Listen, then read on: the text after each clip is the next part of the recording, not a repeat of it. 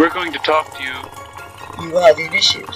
You are the cosmic being. Found out that I was actually getting a 2-inch by 2-inch brand through the cauterizing iron. We no longer under the laws of Moses.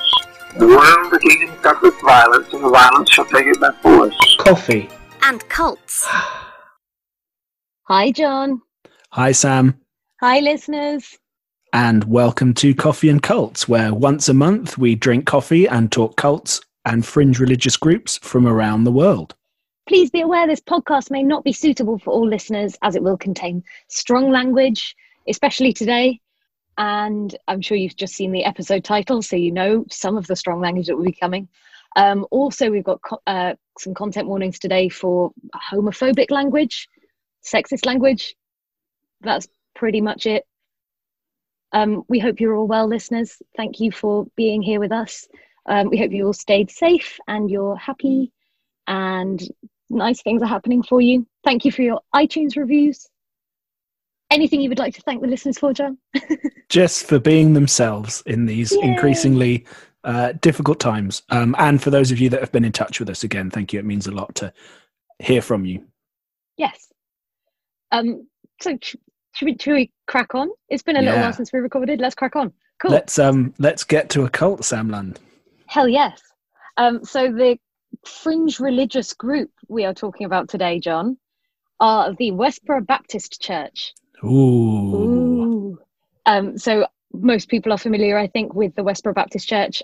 They came to my attention after the Louis Theroux documentary, the first one, way back 2007, I think it was. I was going to say, same for me. My sort of knowledge here is exclusively through the lens of, is it 3 documentaries he's done now, Louis? Yes, he's now done 3 of them. So Westboro Baptist Church, they were founded by Pastor Fred Phelps in Topeka, Kansas. The church held its first service on November the 27th, 1955. So it's been going a really long time. Wow, I didn't quite realise that. I thought it had come out of other groups later than that, since the 50s, geez.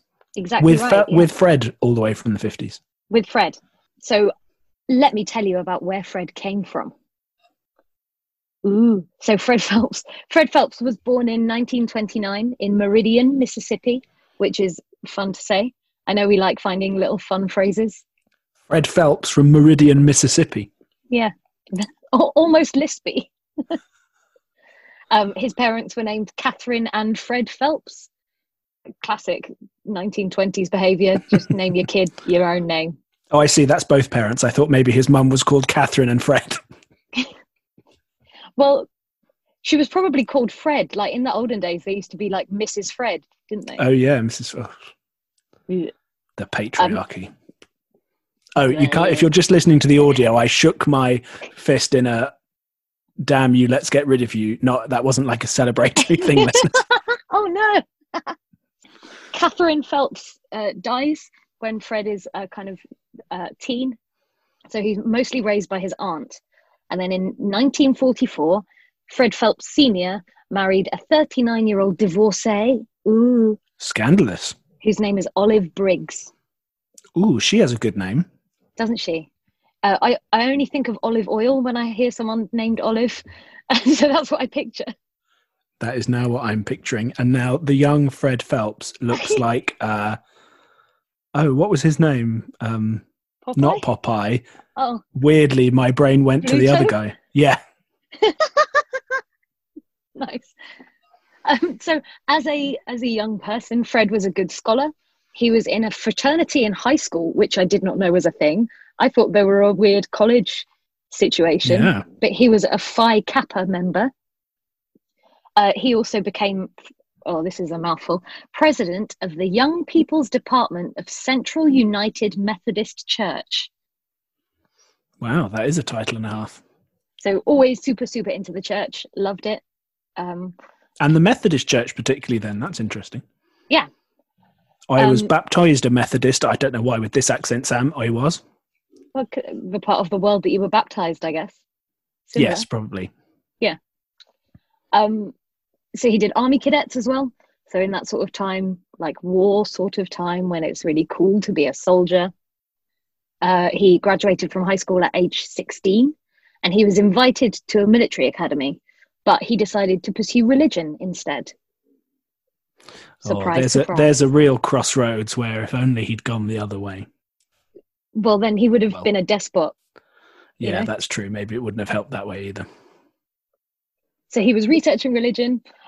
He went to college. He was ordained a Southern Baptist minister at age 17. So he went over from the Methodists to the Baptists. So he was ordained a minister at 17. Yeah.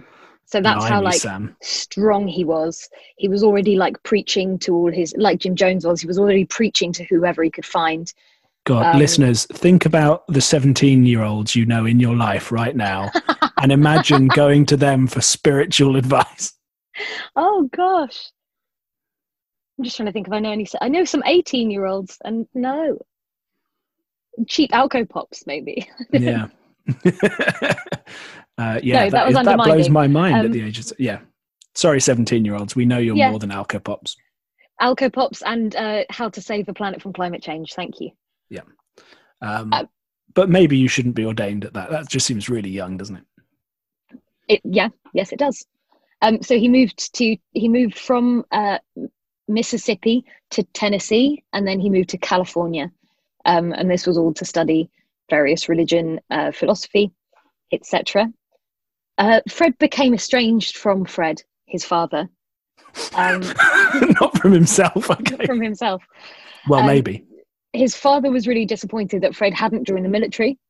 And Fred Jr., Westboro Fred. I don't know how to just... Westboro Fred is the coolest nickname we've come up with on this whole podcast. They're going to be Daddy Fred and Westboro Fred. Oh, no. Daddy Fred's the dad, right? Daddy Fred is... If you hadn't cracked that code, listeners, Sam's right there with some help. Oh, no. So... Daddy Fred, for some reason, is both creeping me out because use of the word daddy generally does, but also I'm now imagining him as a daddy long legs. Daddy Fred is disappointed in Westboro Fred that Westboro Fred hadn't joined the military.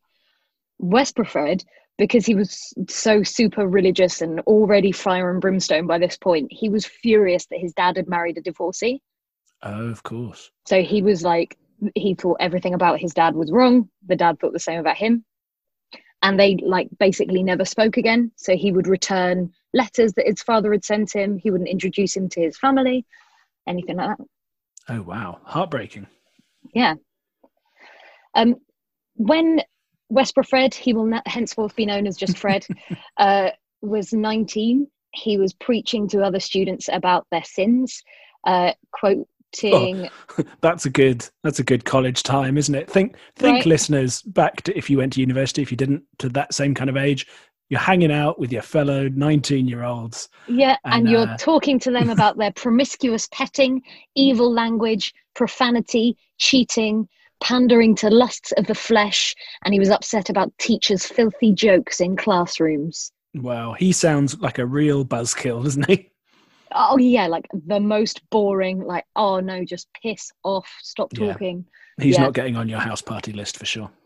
So he was doing this in college, in hallways and in classrooms. And the college were like, can you stop doing that, please? No one likes it. We don't want it here. It doesn't represent what we teach at this school. So do we know what he was studying? It is written somewhere, but that place is not my notes. Fine. Something. He wasn't studying drama. Or queer theory. So instead of stopping doing these sermons, he just moved them across the road from the college. So when people were going in and going out, he would be stood out on the street yelling about his fellow students' sins. Wow, that is very obnoxious. Yeah. So he was invited to preach at a church in Phoenix, Arizona, where he met Margie Marie Sims. Her name is difficult to say because it's a lot. Why is everyone captain of the alliteration team in this story, Sam? All of them are captains of the F team and the M team. I don't decide how the alliteration team structure goes. Everyone's a captain. It's very structured. It's a very horizontal, anarchist kind of structure. Oh, I like it. Nice. So they got married in 1952. And in the book where most of my research has come from, and what book is that, Sam? Part of my research. This is Unfollow, which was written by Megan Phelps Roper. Phelps, you'll recognize the name if you haven't heard of her before. Highly recommend. A very good book. Very interesting. I have just used the book for kind of facts about the group. I'm not going into Megan's story itself, which is what the book's about. So you should definitely read it and buy it and support her doing the good work she's doing now. Spoilers. So from that book, there is a quote from Margie Marie Sims, now Phelps. So she's the matriarch of the group, if there was such thing as a matriarchy in that society. So she said he'd speak for 10 to 15 minutes. I mean, he didn't hardly breathe. It was shocking.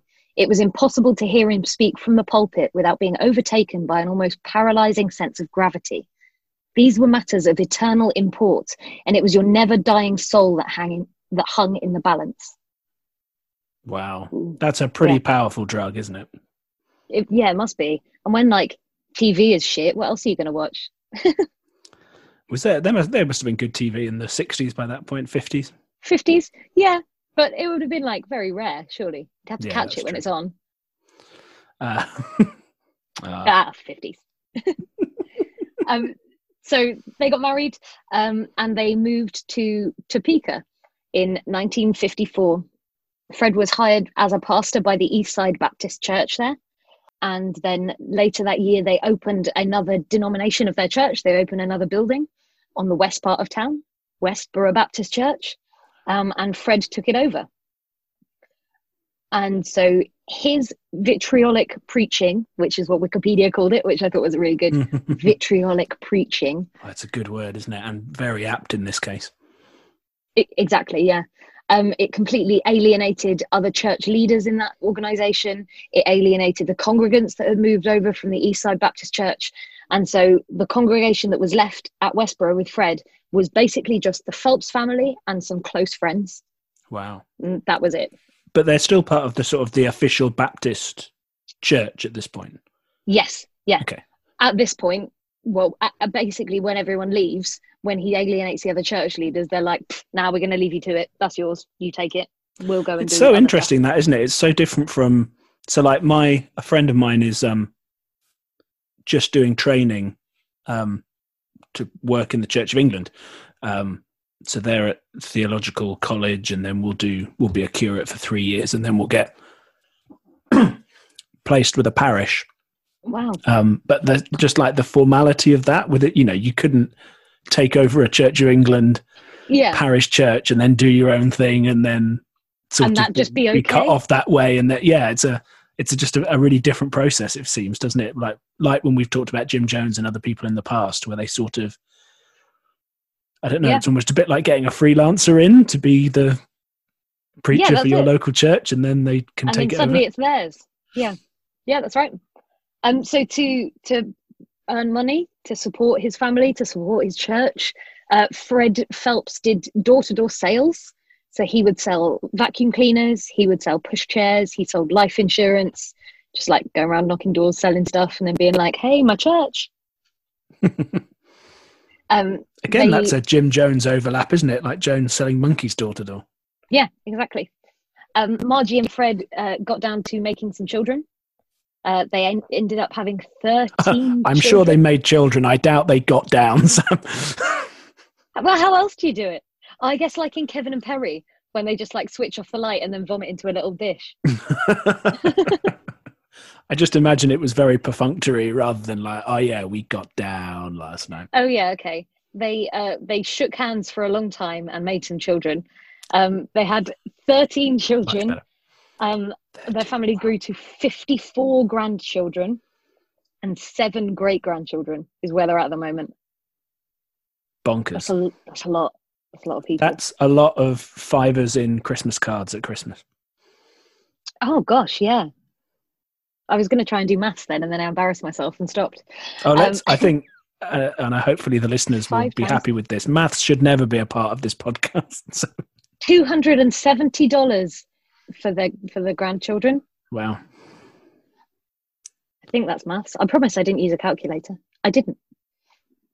If you'd like to prove whether Sam did that with a calculator or not, listeners, you can subscribe to our Patreon to see the video recording of this episode. Do you like that bit of subtle marketing, Sam? It was very good. Thanks, John. His children also got roped into helping them raise money for the group. So they would sell candy door to door.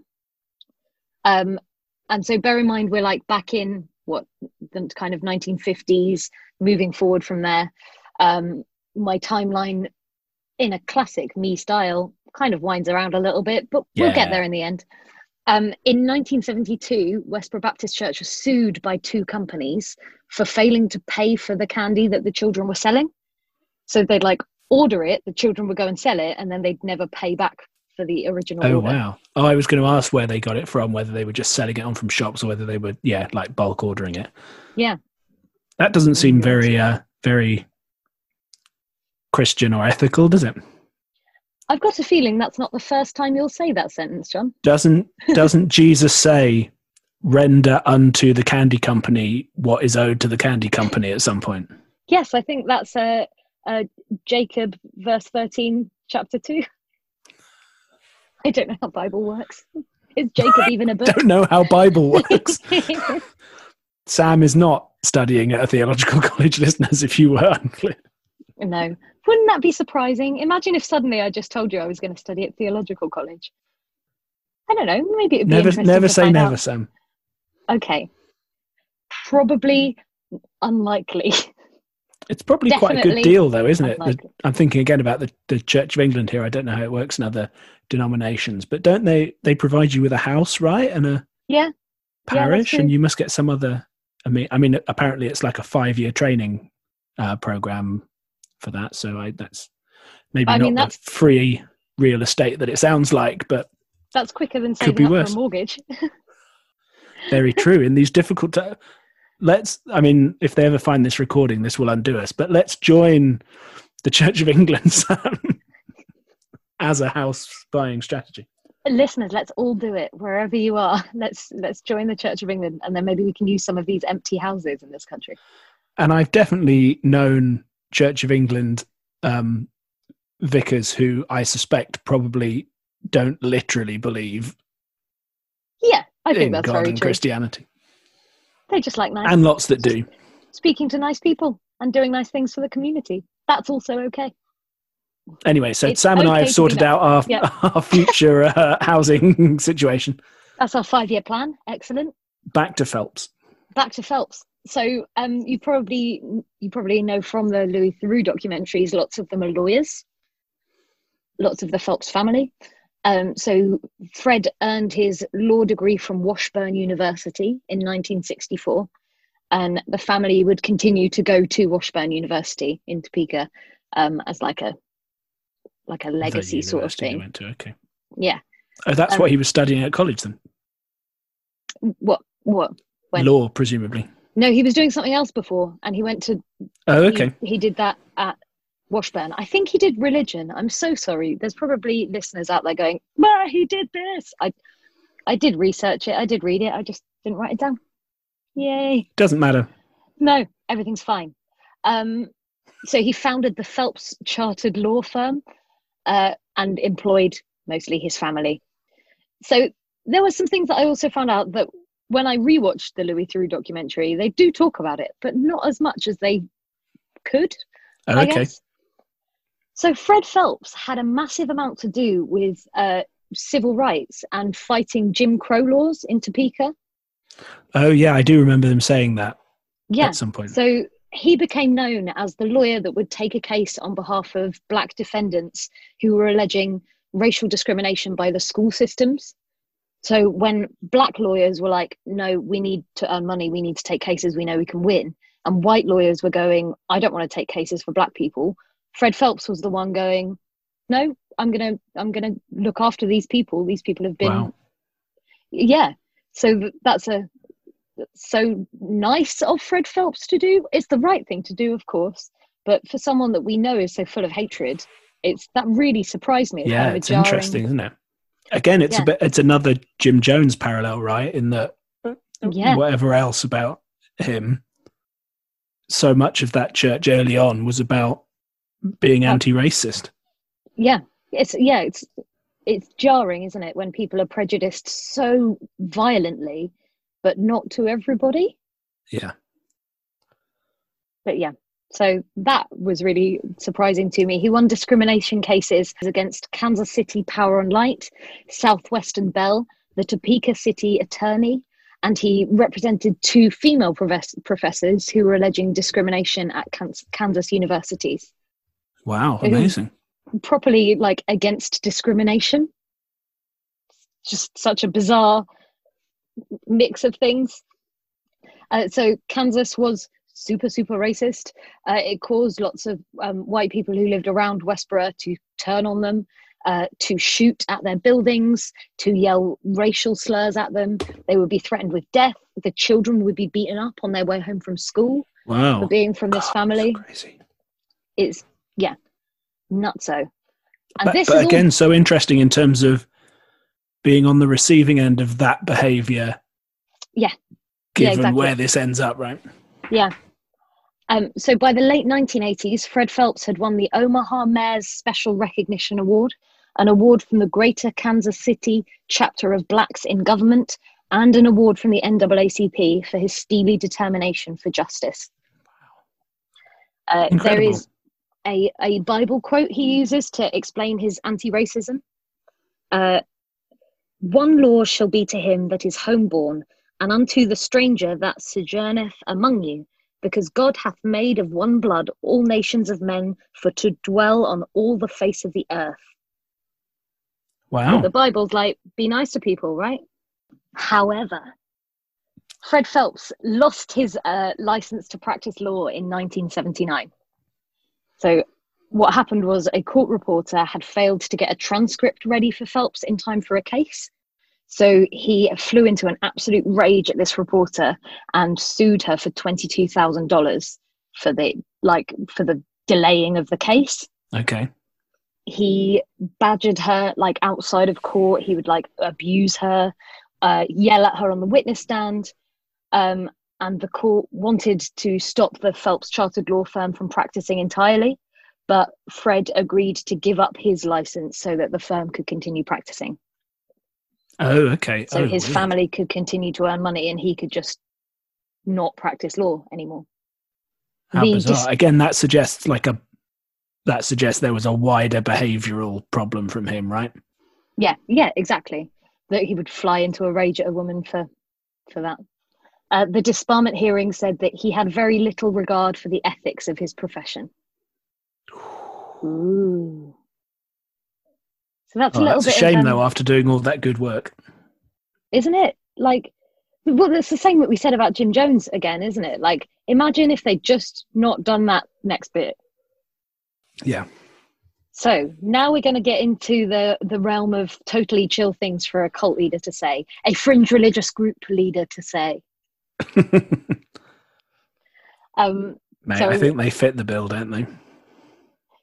I mean, they are still a running group, so we have to be very careful about that. That's true. But people who have left the group call it a cult. Diplomacy. Yeah, ooh.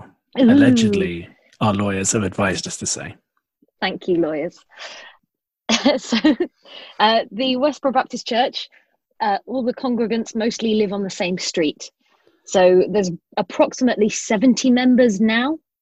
2014, there were around 80 members. So people leave and join quite fluidly, but never more than like 100 members, I assume. Yeah. I didn't look up, or on this paragraph that I'm looking at right now, isn't the total numbers that there ever were. And these members are mostly from the Phelps family tree. So 54 grandchildren. That's that fills most of your street, right? Exactly. It sounds like a lot of people, but if they're all related, it's not that many actually. They have a communal garden, but they don't live communally. So the adults all have their own jobs. They tithe the church, but they're responsible for maintaining their own property. So they all have their own houses, and then they've just knocked down their fences in the garden so that they can all... Oh, so it's all one thing. Yeah, I've seen that, Exactly. I think, in the documentaries. Yeah. It's in the Louis Theroux has a little wander around back there. The members attend a weekly service, and so they're always led by Fred Phelps, who the congregants all call Gramps, because, as I said, out of 54 out of 80 members, he is their granddad. That makes sense. That's an appropriate Makes sense, name. right? Yes. So they all... It's not as alliterative as I'd like. I'd like him to be Groovy Gramps or something, but... he's not that groovy, though, John, is he? Grumpy Gramps? Grumpy Gramps. He's Grumpy Gramps. That's what we will be calling him, listeners. I apologise. I don't. It's fun. So they also will serve the church in other ways. So the adults have all got their own jobs, but then when they get home from those jobs, i.e. as a lawyer or a nurse, they will come back home and be making signs. They will create web content. So their website is extremely active, and we will get into that later because it's a very fun place to be. And they also do daily pickets, which I will also get to later. Their beliefs are rooted in Calvinism, which is a word that I learned researching for this, which are total depravity, unconditional election, limited atonement, irresistible grace, and the perseverance of the saints. So the acronym for that is TULIP, and Fred Phelps would have a sign behind his pulpit saying TULIP. So it's just basically what was the depravity one? Total depravity. But is that the world is totally depraved? It is. That's not something they're for. No, it's like we should deprive ourselves for God. I'm just looking at... Oh, I see. As in page deprivation, reference. not sexual depravity. Oh, yeah. So, whoops. Nearly spilled my beer.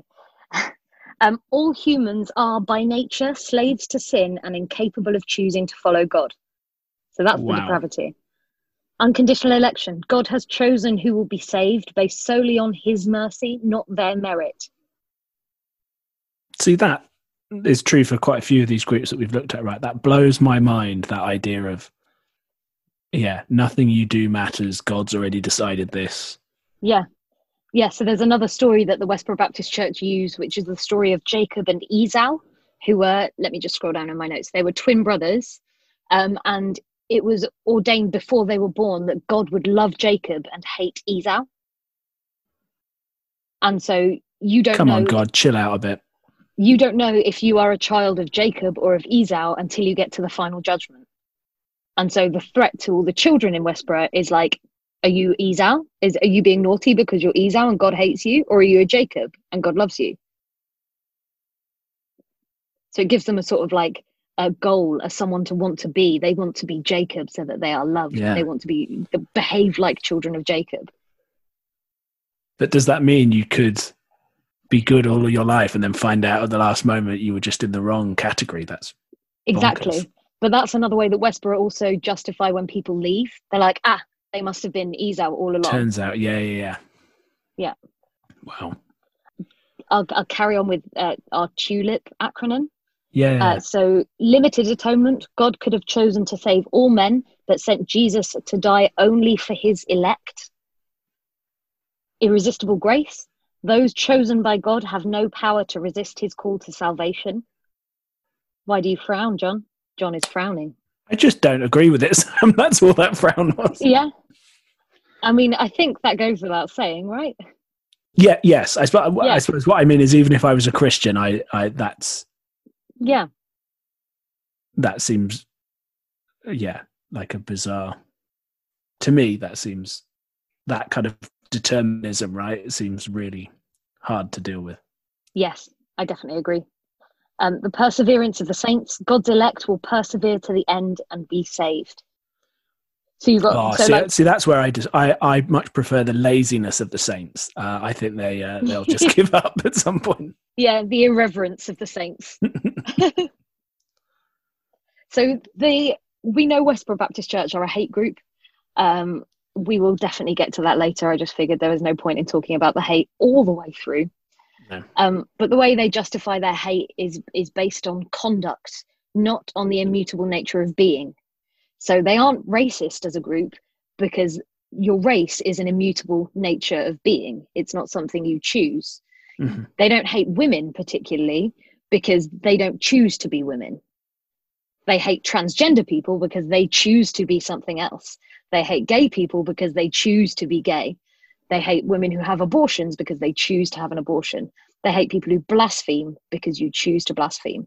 But they don't hate you for, if you were to just stand still and just be a regular human without any thoughts, they wouldn't mind you. Yeah. And just to be clear, listeners, Sam is saying that that is their belief in terms of choice, in terms of sexuality and gender identity. That's from their perspective. That's not necessarily Oh my ours. God, yes, it's their perspective. Did that sound like I was saying I thought it? I definitely don't think any of that. No, it didn't. I just thought that was an important disclaimer to to put in. Yes, absolutely. Disclaimer, I disagree with everything the Westboro Baptist Church do. I just made John's squash come out of his nose. You can't say everything, because what if they do something nice and then you go, oh, Sam said she disagrees with being nice to puppies. Nope. Oh no, be nice to puppies. The lives of the children in the group are super restrictive, as one might guess, but they are publicly educated. So they go to public schools, they go to the local schools, and the adults see them as walking picket signs. So just the presence of those children is a reminder that the church the church is there. Wow. And they're not expected to like preach at school, but they are expected to correct their colleagues when that's necessary. Again, that's a lot of pressure on a child or teenager in school, right? To be your mere presence here is a beacon to others. But then these children think they are a message from God. Yeah. They think I suppose if you're taught that from birth, right, then it doesn't fit into your normal childhood insecurities. And also something that separates them from a lot of cults that we look at is the fact that they are encouraged to learn from external sources. Yeah. And so to strengthen the belief that they're instilling in them at home, that they can challenge it with hearing about science and hearing about other religions even. Yeah, that's an interesting approach, right, compared to like the homeschooling or going to an independent religious school. Yeah.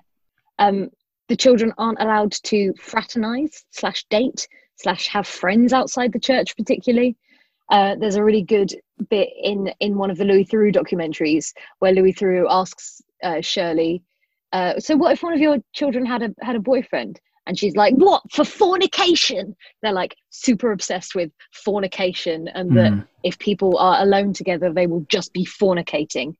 It's the appearance of evil, being alone with another person of an opposite gender. They also can't marry someone who isn't a member of the church, but the church is mostly the Phelps family. So they don't intermarry too closely. But it basically means as soon as a new person arrives, someone will marry them. They have a hot ticket all of a sudden. I wonder if unscrupulous people might abuse that in joining that organization. What do you mean? Like, if you know that there are lots of young women of marrying age, and that you'd be the only ticket in town if you join the group. I can imagine some personalities might think that's a good deal, right? I guess so, but then also you have to go to this church. Yeah, so but if you're that kind of person, then yes, I know what you mean. Ugh. God, people are creepy. Yep. So you've got into the church. You meet a nice person. You want to get married? Not you, probably. Someone wants to get married. I don't think they'd have me, Sam. I don't know. I don't think they would have you either. Which is sad because you're a nice person. Thanks, Sam. You're a nice person too. Thanks. So there's no such thing as dating. So you have a formal agreement between your parents and their parents, or if they're adults, romantic. Between you and them. Yeah. And so you basically are just like, hello, shall we get married because we're both a similar age? Yes. That would be a really sweet proposal, wouldn't it? I know. Any listeners thinking of proposing to their significant other soon? Just take a little recording of my voice doing that. If anyone does that, That's will all you need. buy you a present. And Sam and I will co-officiate your wedding. We will come to your wedding and we'll sing something. John just looked super shocked at me. So you're engaged to somebody, but you're not allowed to kiss them. No. No kissing allowed. No time. You don't get any time alone. So if you don't have a chaperone at all times, then basically they're like, you fucked each other, even if they haven't. Yeah. For some reason in my notes now, I just have a sentence saying the Bible is dumb. And so I must have been reading something when I wrote that. No context. It's just around white spaces around it. Just a Sam Lund hot take right in the middle of them. Yeah. Do you have any questions about what I learned about their beliefs or anything so far? Any thoughts? It's okay if you don't. Are they? So I suppose just in terms of other groups that we've talked about, are they very much of the world is ending soon mode, or are they sort of more not as millenarium? Is that the word I'm looking for? Let's say yes.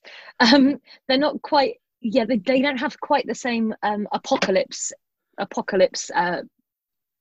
doctrine as a lot of the groups that we have, but they do believe that. So Fred believed that Jesus would be back before he died. Okay, yeah, that's what I meant. Yeah. So they are ready for the second coming. They kind of think it's the last days, but they're also not like the world's going to end. We've all got to stay here. They're like, yeah, cool. The world keeps going, but it's going to be the end soon. Okay, cool. So I'm going to start talking about their pickets and where their pickets came from.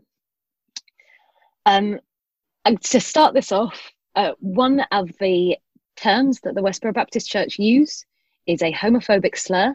It is the word fag. I will be using the word when it is necessary, but I will not be using it outside of to quote what Westboro say. So in 1989, Fred Phelps was cycling in Gage Park with his 4-year-old grandson, Josh. So the way Fred liked to do that was he'd cycle ahead a little bit and then circle back and catch up with Josh, and then cycle ahead of him a little bit while Josh just poodled along on his little bike. One time Fred Phelps circled back and he says he saw 2 men emerge from the bushes and approach Josh to try and lure him off the path. And Fred Phelps yelled at these men and tried to drive him away. And then got Josh home. Fred Phelps then heard about what was called a tea room, which is a public toilet known to be a place that gay men frequented for sex in Gage Park. Fred complained to the park officials, who said that, like, we've had complaints about, people seeing men having sex in there before, but nothing changed in the town. The police department had arrested people in the park before for indecent exposure, but they couldn't do anything about what people used a toilet for. You go in the toilet, it's not my business. So Fred Phelps fought for 2 years, and he would get thrown out of council meetings for being homophobic and being hateful in what he was saying in these council meetings about when was this? What year, Sam? Between 1989 and 1991. Okay. So in 1991, they did their first picket, where they carried signs in Gage Park saying, "Watch your kids gaze in restrooms. Gays are worthy of death," which came from Romans 1:32. Militant gays spread AIDS, expose gay AIDS ploy. And then gradually it moved on to God hates fags, because it's a metaphor, they say, because fags are a bundle of sticks that burn in hell. And also it is a slur. Yeah, and that's where the slur comes from as well. Yeah. Nice. Which is lovely. Yeah. But hey, John, I'm a fag too. Fags are all of us. We are all fags, because I agree that people should be able to love who they want to, and it's none of anyone else's business. Any church that marries gay people is a fag church. Quote them. So it's spread from being an intensely pointed homophobic thing to just everyone but gays a bit worse than everyone else. Yeah. Okay. So the rules of them picketing at Gage Park were that they had to be walking in a circle. They couldn't stay still. So they wore the grass down in circles. So the children would be there just walking around and walking around. Counter protesters would turn up to tell them they were wrong. They would fight with the Westboro Baptist Church, who would never retaliate. So you could walk up to a picketing, don't do this, but you could walk up to a picketing member of the Westboro Baptist Church and punch them square in the face, and they would not hit you back. They are anti-violent, despite being so violent in what they say. Yeah. They would get shoved over. The children would get hit and spit at. People would throw bottles of piss out of their cars. When they say that, I'm like, number one, does everyone have a bottle of piss in their car? Number two, when do you like see the church picketing, stop, piss into a bottle, drive back round and throw it at them? Or like see them be like, oh, quick. So, well, if you're going to do that, you might as well just piss directly from your window out, right? If you've got good aim. I imagine they know that they regularly picket in that spot, prep their bottle and go. Oh, I'm ready to go. Shout at the protesters. I've got my keys. I've got my wallet. Oh, bottle of piss. Got my bottle of piss, yeah. Yeah. Do you not do that check when you go out to the cars? No. That's what I've been Instead missing. of an oil check, you do your piss check before you go. Cars would also swerve at them. So from the side of the road, they would swerve as if to hit them. They wouldn't drive into them hard. Some people would drive, hit them with their doors and stuff, but no one would, be run over completely. So they drew a lot of attention, obviously, so they carried on doing it. The Westboro Baptist Church also contact the police before each time they're going to protest. And the reason they do that is to make sure they're following the rules. So the police will tell them where they can and can't picket, and they will follow that. And they also want someone there because if counter-protesters punch them, then police have witnessed them being the ones that are the victims. Yeah. So they say that when you see your neighbour sinning, you have to rebuke him. And so the hateful messages that they put out are because of love for their neighbour. They're not because of hate. They're because, John, they love you. That's why they want to save you from the hell that you're going into. No. Yeah. But it's interesting, though, because they're sort of not, on that basis, they're not trying to, they don't proselytize, right? They're not trying to convert anybody to their church.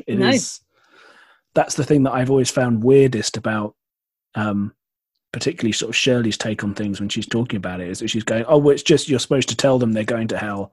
We're not trying to stop them going to hell. It's a bit sort of like, it's almost like self-aggrandizing, right? It's almost like just pointing out that they're right and everyone else is wrong. They're not trying to affect 100%. Change. It's a very weird strategy. I don't. Yeah, but then, we're talking about them. Yeah, true. Oh, we're playing into their hands. No, we're not. I love gays. In 1995, me too, Sam. Yay. Me too. In 1995, Benjamin Phelps, who is Grumpy Gramps' eldest grandson. His oldest son, I think, is named Fred, because duh.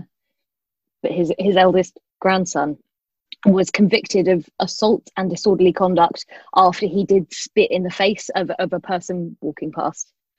It says walking past. I assume someone going, "You're wrong." Yeah. And then he spat at them. Also in 1995, and this is something the Westboro Baptist Church talk about a lot, is that the church was bombed. Oh, wow. I don't think I knew that. No. And the reason that you didn't know is because it wasn't really. Some college students. Oh, so I still don't know that. Okay. Yeah. So some college students made a little pipe bomb that basically just put some, it set a little outbuilding on fire a little bit, and it put some holes in a van from the shrapnel. But that was all that happened. Their lives weren't in danger. Yeah. But they can now say they've been bombed for their message. Also in the 1990s, they won more than $200,000 in lawsuits against the city of Topeka and Shawnee County for actions taken to prevent them picketing. So their right to free gathering of people. Yeah, First Amendment. I can't remember. Right. Yeah, exactly. So 1998 rolls around, and this is when the Westboro Baptist Church really come onto the world stage, because Matthew Shepard is murdered, and so they picket his funeral with signs "No fags in heaven," and the world suddenly takes notice of them. So, in case listeners aren't familiar with that was a particularly horrendous homophobic murder of a young man, the details of which we probably won't go into here, but which involved torture and a horrendous way to kill someone. Yeah. May he rest in peace. There is the Matthew Shepard, there's a charity that you can donate to, but please go and research it. And would you like to have a little break, John? Because I think I would. Yeah. Yeah. Okay, hello, we're back again. We just had a little break. John ate a chocolate bar. We spoke a little bit about Matthew Shepard. And so now we're going to carry on with some more things that the Westboro Baptist Church did. 2001 is when the 9/11 attacks happened. And so they thanked God for 3,000 dead sodomite Americans, as well as thanking God just generally for 9/11. 2004, Grumpy Gramps' daughter Margie and her son Jacob were arresting for trespassing after disobeying a police officer at a picket. So they'd been given lines that they could stand in. And Margie and Jacob went out of those lines, so then they were arrested for trespassing. In 2005, they started picketing soldiers' funerals, so soldiers who'd fought in the war in Afghanistan and Iraq. So because citizens were saying, "God bless America," Phelps said that it was actually God cursing America. And so there are scriptural points about sending your children to fight a war that is a war of man, not a war of God. And a dead child is a curse from God. And the Westboro Baptist Church rejoice in all of God's judgments. So if God judges that that child should die, they rejoice that that child has died. I think that's one of the things I struggle with most about them. Yeah. Other than the horrendous homophobia, is that I'm sure, like, theologically, that's all consistent within what they believe.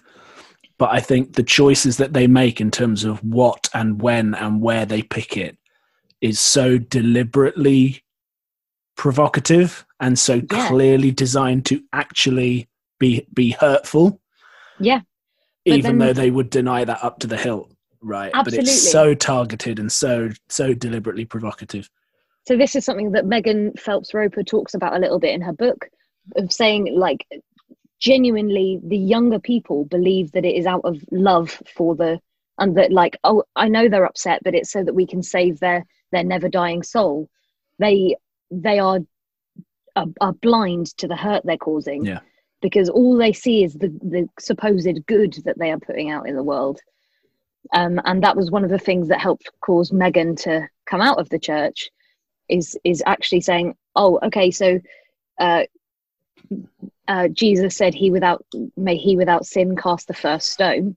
And the Westboro Baptist Church aren't casting stones. But then David Abitbol, who's a Jewish journalist, came out to Megan and said, well, no, you're not throwing any stones, but you're advocating that a government throw stones.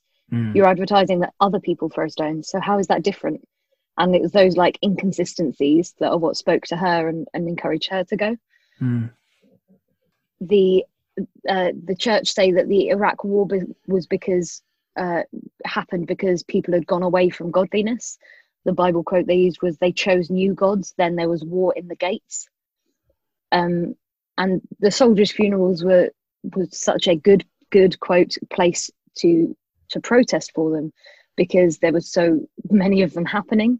Yeah. So the church would go to as many soldiers' funerals as they could all around the country.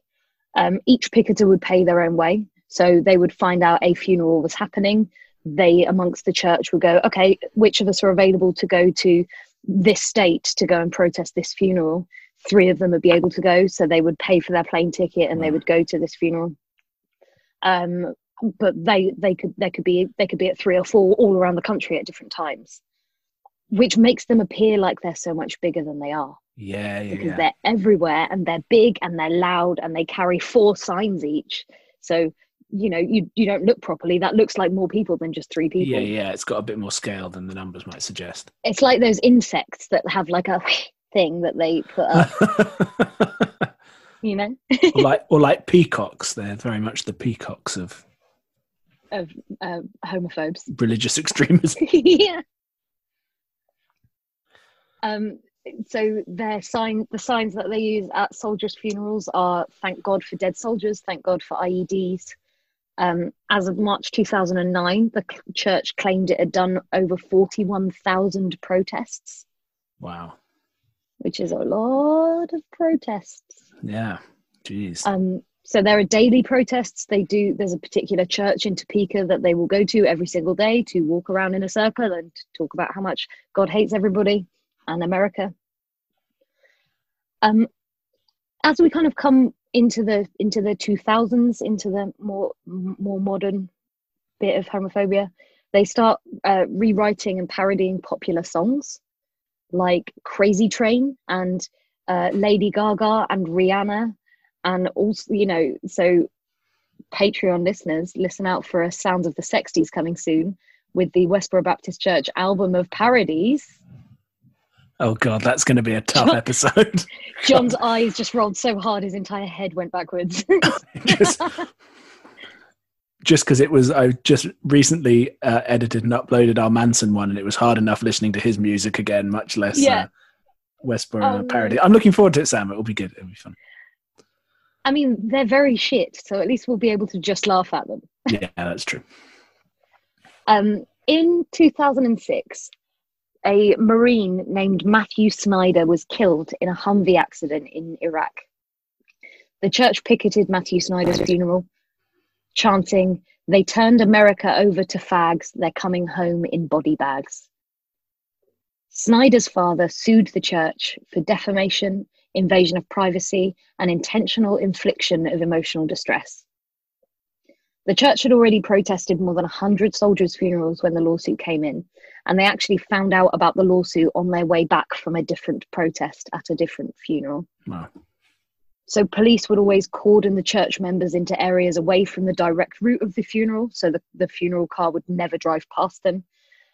They would be away from the entrance and as far away as possible that the church would be satisfied that they could still be near that funeral and that they wouldn't be there, the families wouldn't. Really actively disruptive, yeah. Yeah. So in the Snyder versus Phelps case, the Phelps argued for their First Amendment rights to free speech. So because the Snyder family had talked about their grief of the death of their son in a public forum, the Westboro Baptist Church then felt they were entitled to answer back in a public forum. The Snyder family used tort law, which is a claim of civil wrongs, to argue the case. And the church was issued with a $10.9 million verdict to pay to the Snyder family. Wow. For that. As soon as that verdict came down, Margie, not the wife Margie, the daughter Margie, immediately filed an appeal. So that money was held. Yeah. And in 2010, the Supreme Court of the United States overturned the verdict, finding that, in fact, free speech did cover the church in that situation. It's such a tricky law, isn't it? Because it's a really difficult balance. They were defaming him, and there was emotional distress inflicted. They also argued that, the family couldn't even see us, and Matthew Snyder's father said, no, we could see the tops of the signs. We could see them. They were there. We could hear them. Yeah, we knew that they were there. They talked about being there. In 2009, the church tried to travel to the UK to protest a staging of the Laramie Project, which is a play about the death of Matthew Shepard. John's looking for it in his bookshelf now.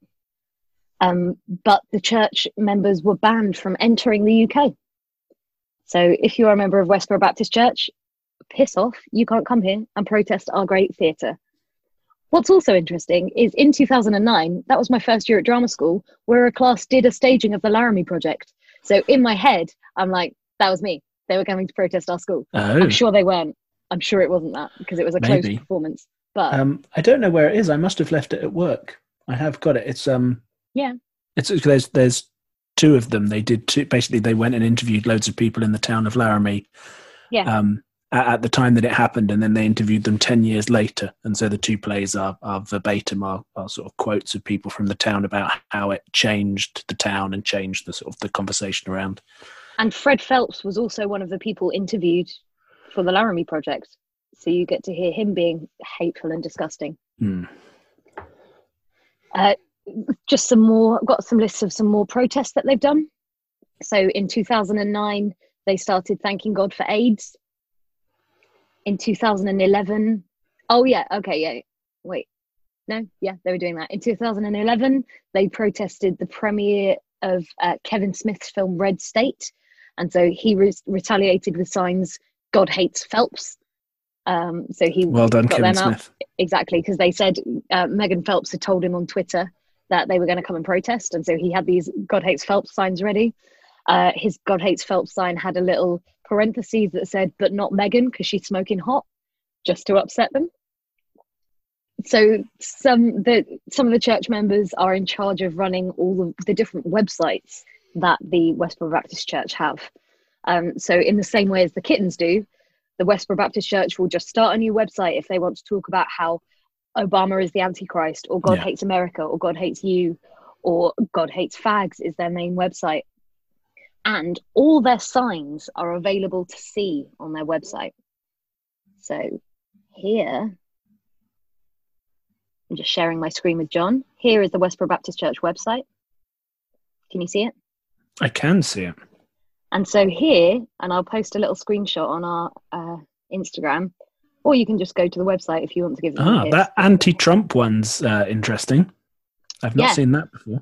Trump being the adulterer in chief. Fine.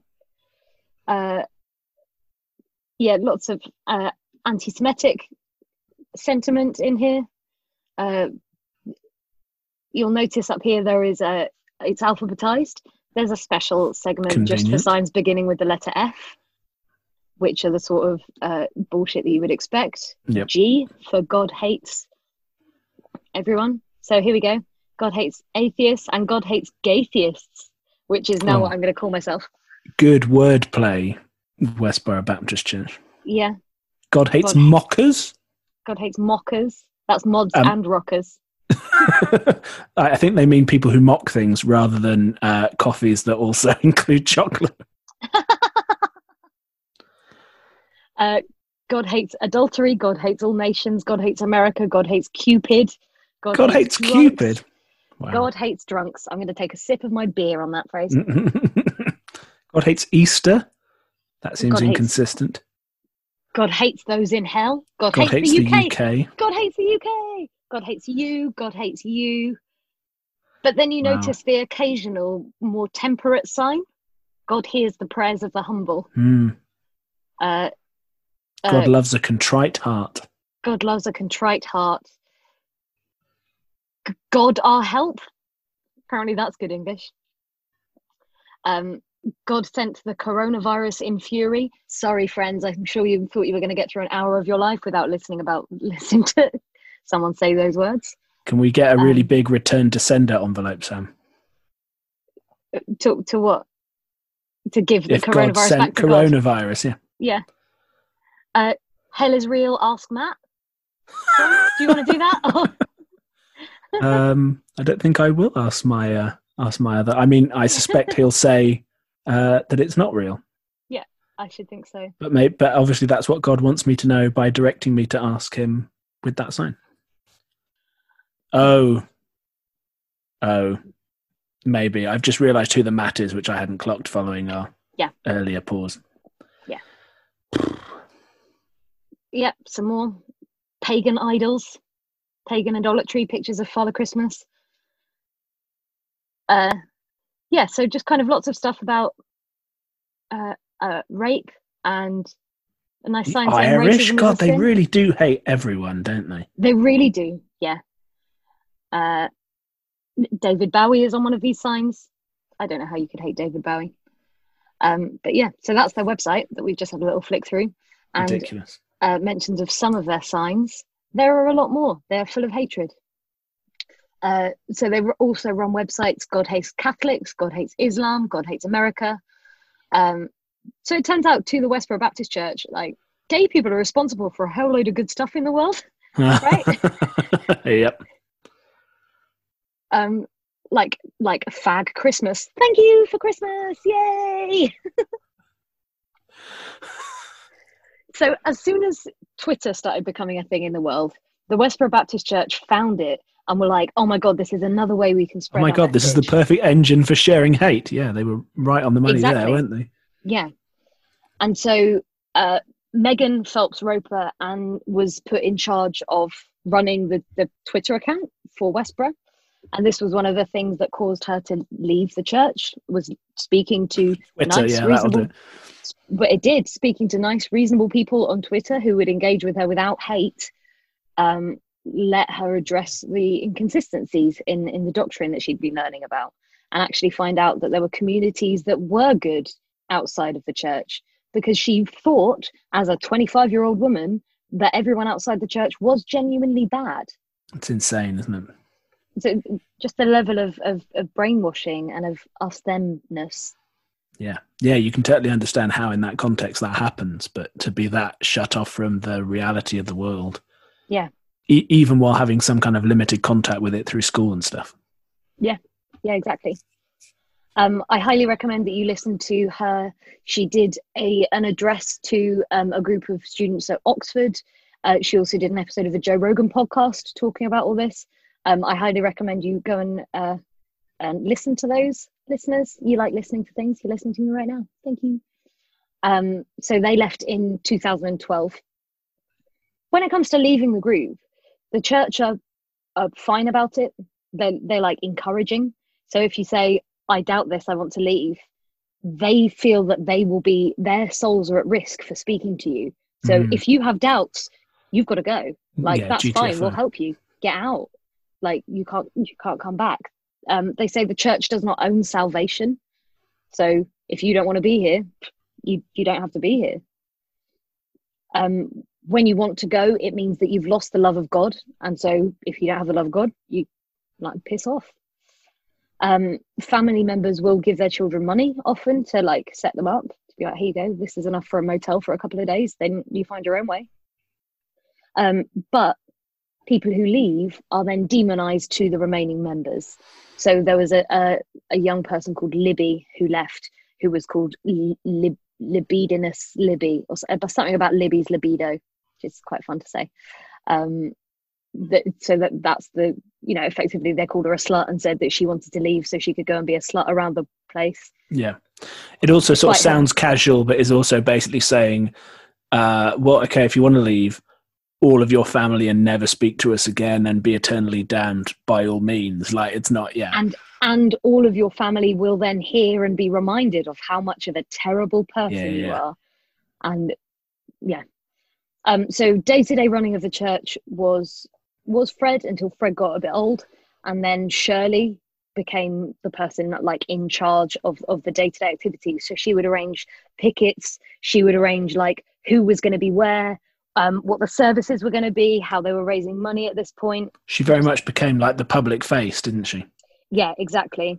The monthly events, cross-country protests, childcare, media schedules, interviews about the church, in like when the church were called to universities for debates, she would be the one to go.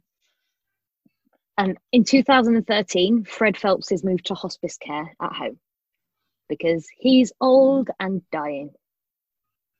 Around that same time, a person called Aaron Jackson, who is the founder of the non-profit organization Planting Peace, saw a for sale sign in a house across the road from the Westboro Baptist Church.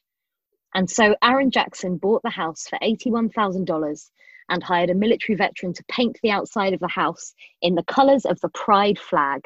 And they call it the Equality House. And I will show you a picture of it here. Can you see it? It's very good, yes. It's beautiful. They then repainted that house in the colours of the transgender flag for the Transgender Day of Remembrance.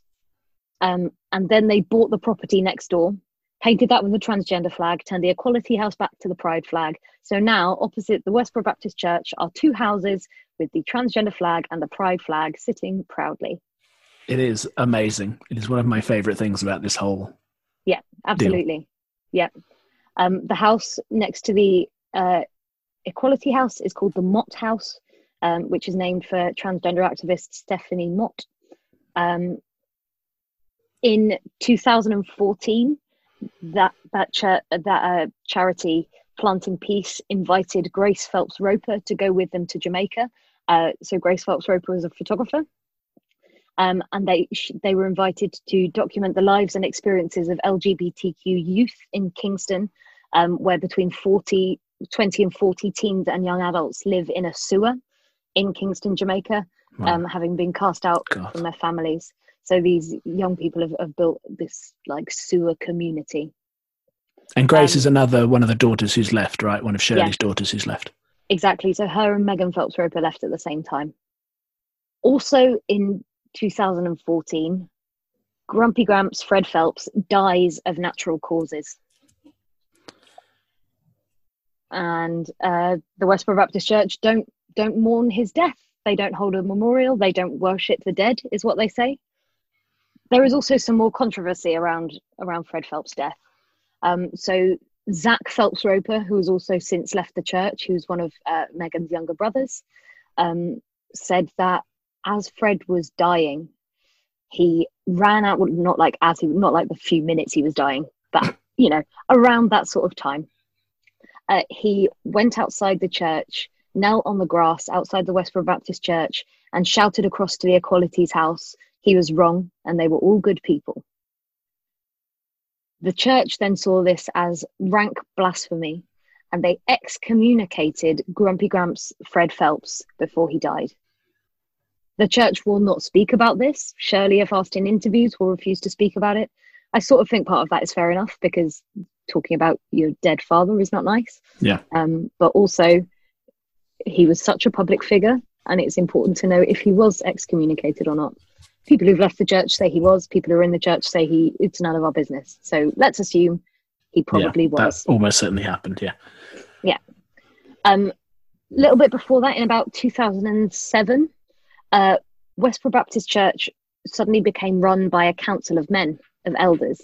So I said before that Shirley was responsible for a lot of the day-to-day running of the group.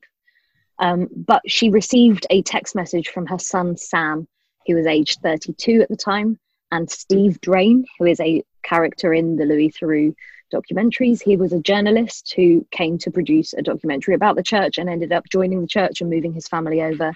His daughter, Lauren Drain, is very outspoken about being anti-Westboro.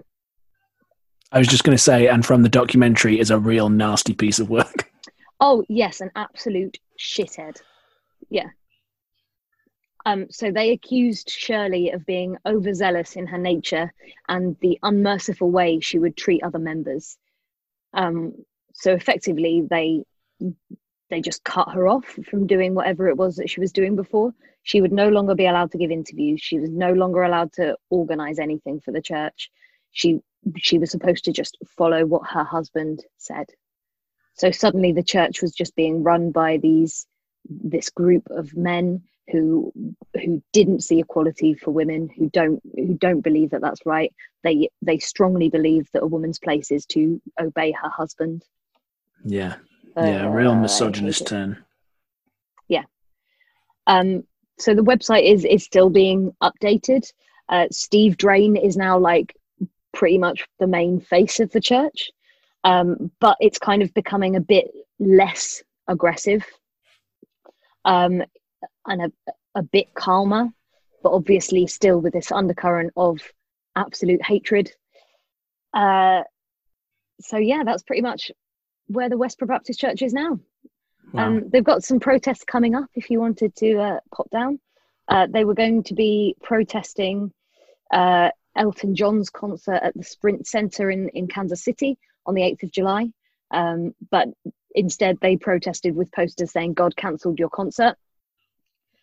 Some churches in Maui, apparently, a Democratic National Convention, the Indy 500, and the Republican National Convention. So, US listeners, if you find yourselves at any of those events, just go and they do something super gay in front of the Westboro Baptist Church just to upset them, if you want to.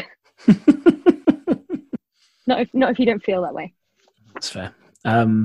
Wow. But, yeah, I've got some more little sprinkles of hatred if you'd like some before we finish. Or why not? There hasn't been enough in this episode already. Right? Sam, sprinkle us with hate in the last few minutes. Here we go. Some sprinkles of hate. God hates you. God hates all you do because you love fornicating. So that was God hates all you. That song. Telephone, is that? Yeah, there's that. So, but these families have like so many children, and yet they think everyone else is fornicating, and they're turkey basting. Yeah. Storm Sandy in 2012 was fag feces, apparently. The Super Bowl is the Super Fag Bowl. They just add the word fag into everything. That just sounds like a really nice bit of homeware that a gay couple might have. It's that maybe ashtray. They'd serve a punch in. Ashtray. They've made videos against specific people and specific TV shows even. So they've got a video against the Pope, who they called a poop. Whoa. They're just, that's the other thing about them, is that there's something also incredibly like infantile about definitely the quote unquote humor of it all. It's just very, very childish. It's like all of it could be followed up with meh. Yeah. They've got videos against Nelson Mandela, Barack Obama, the TV show Duck Dynasty, Dustin Hoffman, Robin Williams, Joan Rivers, Adam Hills, who is a comedian in the UK. He's the presenter of The Last Leg, but he spoke out against Westboro. So they've got a video about how bad he is. Caitlyn Jenner, who they refused to address by her proper name.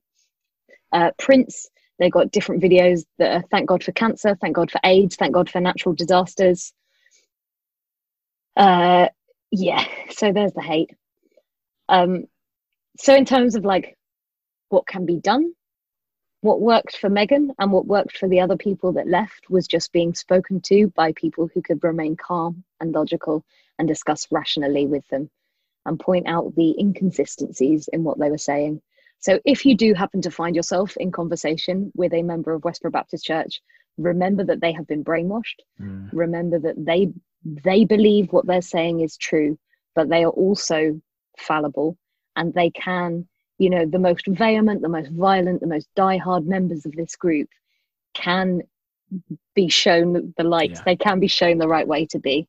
And seem increasingly to be leaving now, right? Yes. In societally, if we continue to have proper or start to have proper LGBTQ education in schools, the children will hear that when they go to their public school education. And the views and the impact they're able to have is shrinking. So they're bastards. They're not the end of the world. We can drown them out. Yeah. Drown them out with nice things. And they definitely, like lots of groups now, right, feel like the last violent kick of views that hopefully are on the way out. Yeah. So that's it. That's what I've got for you about Westboro Baptist Church. Well done, Sam. I find that the whole sort of deposing of Fred and Shirley fascinates me almost as much as the rest of it. Like the inner politics of that is really, really interesting. Absolutely. So they use quotes from the Bible that are about elders, and the elders in the Bible are addressed as he. And so they've used that to be basically the older married men in the group are now the people that, now Fred has gone and there was the vacuum of power, those men were able to group together and to seize that and then to continue to control their families. You do wonder as well whether they deliberately ousted him. Yeah. I said earlier that story almost certainly happened, but I can also believe that was something they made up about an old man with dementia in order to get rid of him and Shirley. Yeah, absolutely. It could have been that. So recommendations for you listeners, buy and read or listen to Unfollow by Megan Phelps Roper. who talks about her experience of it really beautifully. I touched on a little bit of it, but I've by no means gone into what she talks about in her book. It's a really personal journey throughout the church. The Louis Theroux documentaries, there are 3 of them. They're all available on BBC iPlayer and a couple of them are on Netflix. So that's America's Most Hated Family. Yes. And then variations of that. Return of the Most Hated Family in America or something, and Surviving America's Most Hated Family. There are interviews with Lauren Drain available online, she was Steve Drain's child. She joined the group when she was about 13 years old and then left in her early 20s. So to find out like how you come to that as a teen and how her experience of that. Megan Phelps Roper's episode on Joe Rogan is number 974. Found information from Wikipedia and from Westboro Baptist Church's own website. Cool. So that's it. Good so research. I wonder, John, thank you. Does God hate coffee and cults now? Almost set. Mate, if we get a God hates coffee and cults sign out of this episode, I will be happy. I will get it. We can printed. stop the podcast right then. Yeah. I feel like we won't stop it then, listener. Don't panic or celebrate so soon. We will change our album artwork to that. Yeah, for artwork. sure. Yeah. So yeah. Yeah, cool. Well done, Sam. They're such a Frank. big hitter. You did that really well. It's great. Thank you. There's loads to learn about them. They're just a bunch of weirdos, right? Yeah, and again, it's that thing about a group just being entirely distorted by the hang-ups of one slightly dotty white man, right? Yeah, definitely. You know, because I know people one visit to a park. Yeah, and that people have almost, who knows, but have sort of theorized that maybe he was, repressed bisexual or repressed homosexual, and that fed into that strength of feeling on his part. Who knows? But I mean, yeah, it absolutely could have been. Thank you very much for listening, friends. Please give us a review on iTunes or Stitcher or wherever you listen to your podcasts. Please tell your friends if you think they'd like us to. Please get in touch with us. We're on Instagram, Facebook, Twitter, all those fun places at Coffee and Cults. And we reply. And we like hearing from you. You can also email us, coffeeandcults@gmail.com. If you'd like to support us financially, you can give us a one-off donation at Ko-fi, that's ko-fi.com/coffeeandcults. Or to support us on a more regular basis, you can find us at patreon.com/coffeeandcults. If you join the Patreon at any tier level, you have access to some bonus material. So there's a few bonus episodes. There are increasingly now videos of these regular podcast slots, and hopefully some more additional content as time goes on. Yes.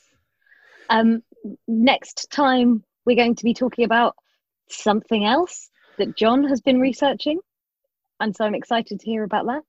We are. Should I trail it or should we leave it with an air of mystery, Sam? No, trail it. So next time we are going to be talking about carbonation, and in particular the leader of that group who goes by the nickname Nature Boy. The group's had various different names, but a real interesting example of like a current new religious movement, fringe religious very carefully group said. that has an interesting sort of history with how it operates online and the kind of beliefs that it combines. It'll be a good time, listeners. Please join us again for that next month. Yay! Until next time, thank you. We love you. Love you. Bye. Bye. We're going to talk to you. You are the initiate. You are the cosmic being. Found out that I was actually good.